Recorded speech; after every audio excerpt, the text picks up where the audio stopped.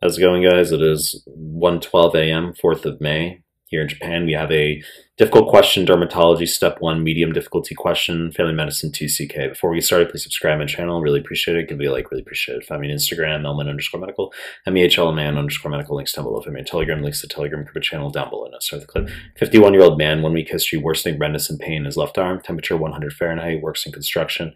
And then we have this image here, which is showing us a highly erythematous, described colloquially as fiery red, a well-demarcated lesion on the arm, which is erysipelas. Okay, so erysipelas looks worse than cellulitis, but it's actually not as bad. So erysipelas is bacterial infection of the dermis, well-demarcated, fiery red, as we have here. Cellulitis tends to be more diffusely pink. Okay, it's lighter in color. It's of the hypodermis. Now you can get lymphatic extension of erysipelas. Doesn't really matter. I'm just telling you, watching this clip, when you see an image such as this, you're like, holy shit, that looks terrible. It's actually erysipelas, but it's not as bad as cellulitis, as I just fucking said. Okay? But we're going to treat them the same, erysipelas and cellulitis.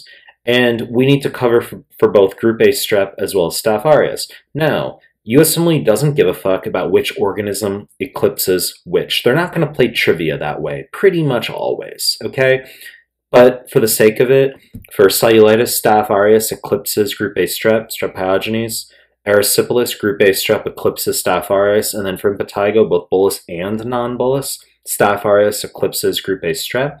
So before I get into the answer choices here, you should know that topical mupirocin all over the pediatrics and family med forms for 2CK, it's used to treat impetigo only, okay? Not really assessed for step 1, but drug shows up all over the place, 2CK family medicine. For erysipelas and cellulitis, however, we're going to give orals. So let me hop to the answer choice here. Choice A, amoxicillin, wrong fucking answer. So you are never going to give amoxicillin, ampicillin, penicillin alone for skin. And the reason for that is because 90% of MSSA, community staph, already produces beta-lactamase. So if you give amoxicillin, penicillin, it happens to work, you got lucky. It means it was group A strep, or it was the 10% of MSSA that doesn't produce beta-lactamase. You can give amoxicillin clavulanate, which augmentin. Clavulanate's a beta-lactamase inhibitor, but as I just fucking said, never going to give amoxicillin or penicillin alone for skin. Basically never, okay? And on USMLE, it's wrong. So amoxicillin is out here. Let's move to the next answer choice. Cephalexin, correct answer. Now, first generation cephalosporins, cephalexin, cefazolin, are the same for all intents and purposes as the methicillin class beta-lactams and USMLE. Methicillin class being dicloxacillin, not doxycycline, dicloxacillin, flucloxacillin. There's other agents. Students get hysterical. Okay, nafcillin, oxacillin, etc. Nafcillin's hard-hitting. That's endocarditis. When we talk about skin, oral dicloxacillin for mastitis as well. That shows up on OBS-GYN form 2CK. So these are beta-lactamase resistant. First generation cephalosporins, cephalexin, cefazolin, and then the methicillin class beta-lactams, dicloxacillin, flucloxacillin, are beta-lactamase resistant. Okay, meaning that they work against community staph, MSSA, as well as group A strep. So that's the answer for how we treat skin. Now, I'm just quickly gonna whip through the other answer choices. Clindamycin, wrong fucking answer. Although this could technically work. It can. Okay, so clindamycin, highest yield use case, basically the only use case, in fact, in USMLE is pulmonary abscess. They love that for internal medicine. So anaerobes above the diaphragm. Actually, in OBS-GYN, when we talk about endometritis or chorioamnionitis, we do ampicillin, gentamicin, plus or minus clindamycin. But pulmonary abscess, but in theory, you can use it for skin. Okay, there are variations in treatment regimens. If anyone watching this clip has done ID, okay, so infectious disease terms, but you can use clindamycin for skin, but I've never seen it assessed that way in USMLE. And cephalexin, first generation cephalosporin, is very conspicuous. It stands out for an obvious answer here. So let's just continue real quick. Gentamicin, wrong fucking answer. So aminoglycoside. So this is going to be combined with vancomycin as empiric treatment for endocarditis. And then we have ampicillin, gentamicin. That's just a standard treatment that can be used for many things. So as I just mentioned a moment ago, endometritis, chorioamnionitis can also be used for pyelonephritis.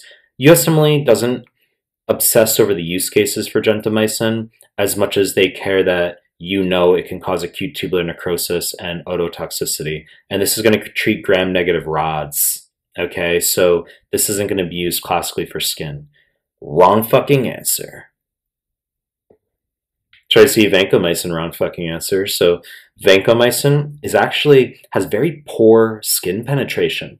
So even if we had MRSA for skin, we don't treat it with vancomycin.